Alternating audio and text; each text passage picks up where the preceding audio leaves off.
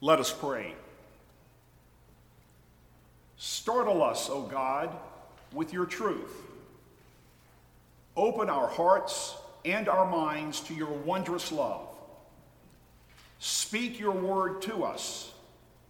Silence in us any voice but your own. And be with us now as we turn our attention, our minds, and our hearts to you. In Jesus Christ our Lord we pray. Amen. Our Old Testament reading this morning comes to us from the book of Isaiah, chapter 61, verses 10 through chapter 62, verses 1 through 3. This passage focuses on hope for both individuals and communities, and a reminder that God refuses to let rubble have the last word. Listen now to God's word for you and for me. I will greatly rejoice in the Lord. My whole being shall exult in my God, for he has clothed me with the garments of salvation. He has covered me with the robe of righteousness. As a bridegroom decks himself with a garland, and as a bride adorns herself with her jewels, for as the earth brings forth its shoots, and as a garden causes what is sown in it to spring up, so the Lord God will cause righteousness and praise to spring up before all the nations. For Zion's sake, I will not keep silent, and for Jerusalem's sake, I will not rest until her vindication shines out like the dawn, and her salvation like a burning torch.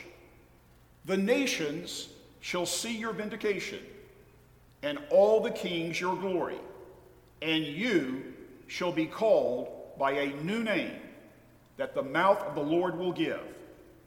You shall be a crown of beauty in the hand of the Lord, and a royal diadem in the hand of your God. The word of the Lord.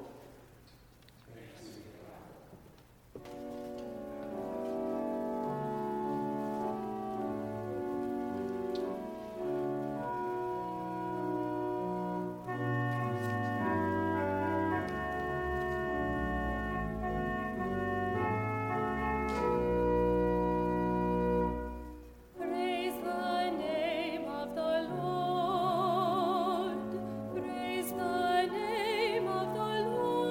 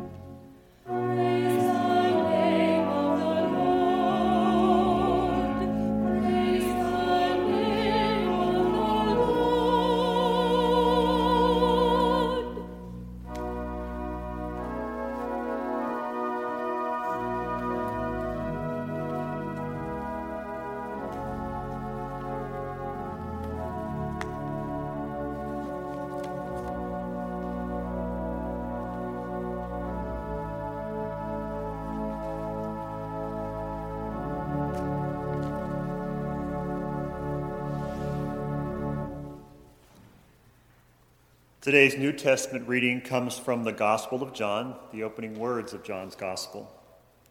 Listen again for God's word to you and me. In the beginning was the Word, and the Word was with God, and the Word was God. He was in the beginning with God. All things came into being through him, and without him not one thing came into being. What has come into being in him was life, and the life was the light of all people. The light shines in the darkness, and the darkness did not overcome it. There was a man sent from God whose name was John. He came as a witness to testify to the light, so that all might believe through him. He himself was not the light, but he came to testify to the light. The true light, which enlightens everyone, was coming into the world. He was in the world, and the world came into being through him, yet the world did not know him. He came to what was his own, and his own people did not accept him.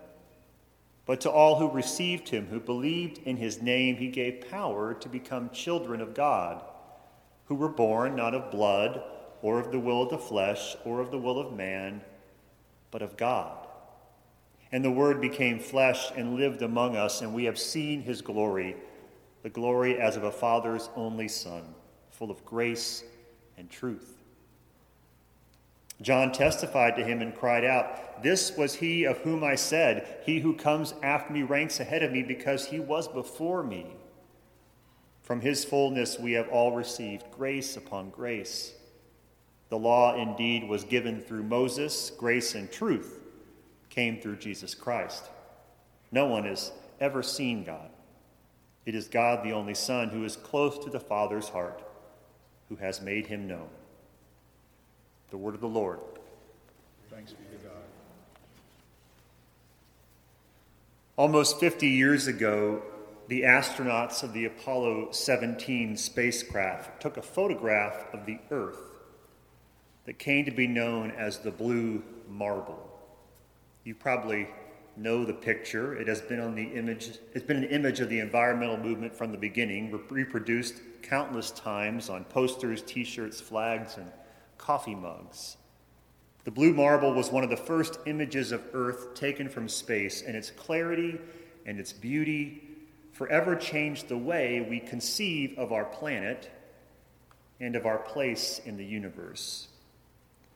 All these years later, it is still a haunting, humbling, awe-inspiring image.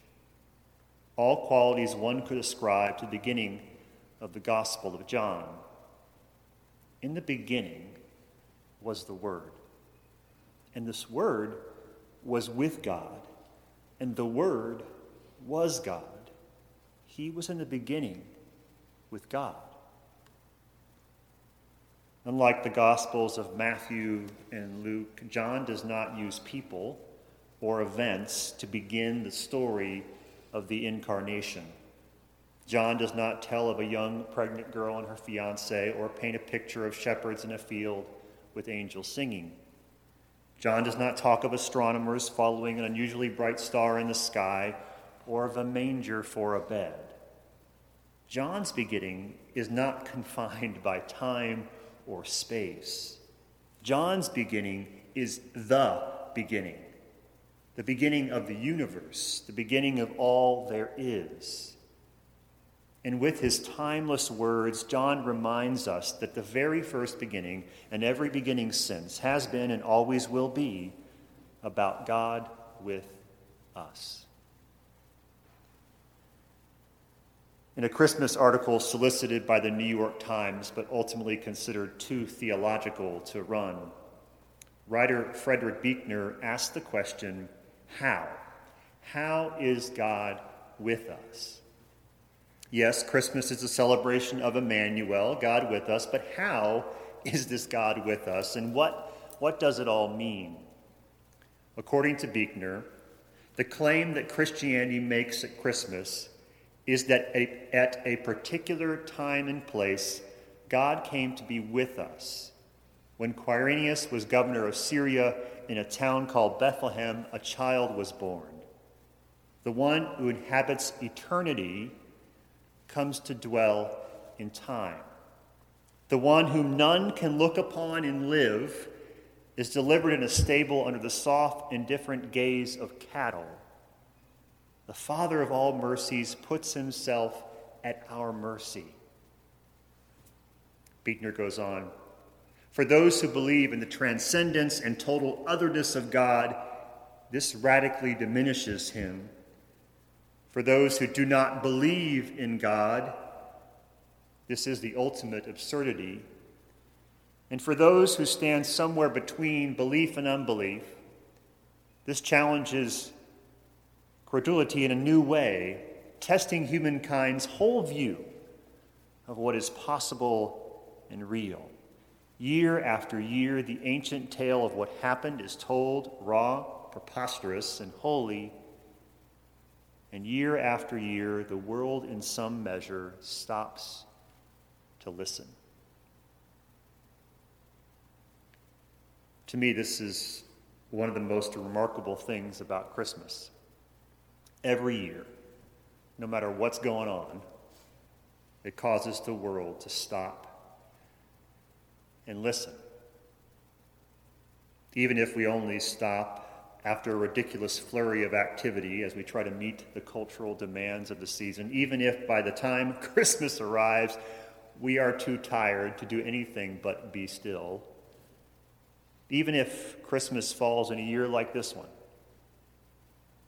when our normal and beloved patterns have been disturbed and disrupted, every year, it seems, by some grace, Christmas has the power to hold humanity still, even if just for a moment.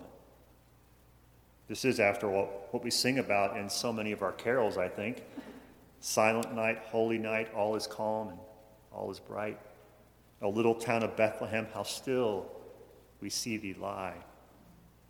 Or let all mortal flesh keep silence.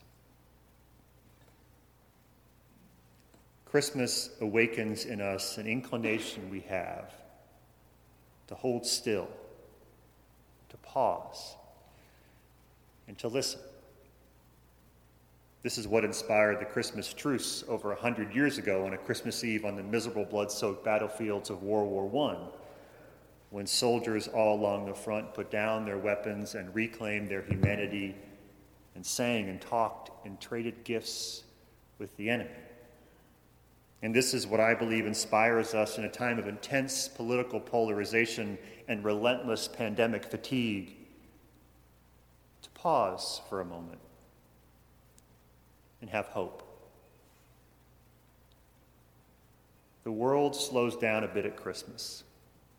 For a moment, we actually look and feel like that blue marble of a planet hanging in space, appearing to all the universe like a world utterly quiet and calm and peaceful.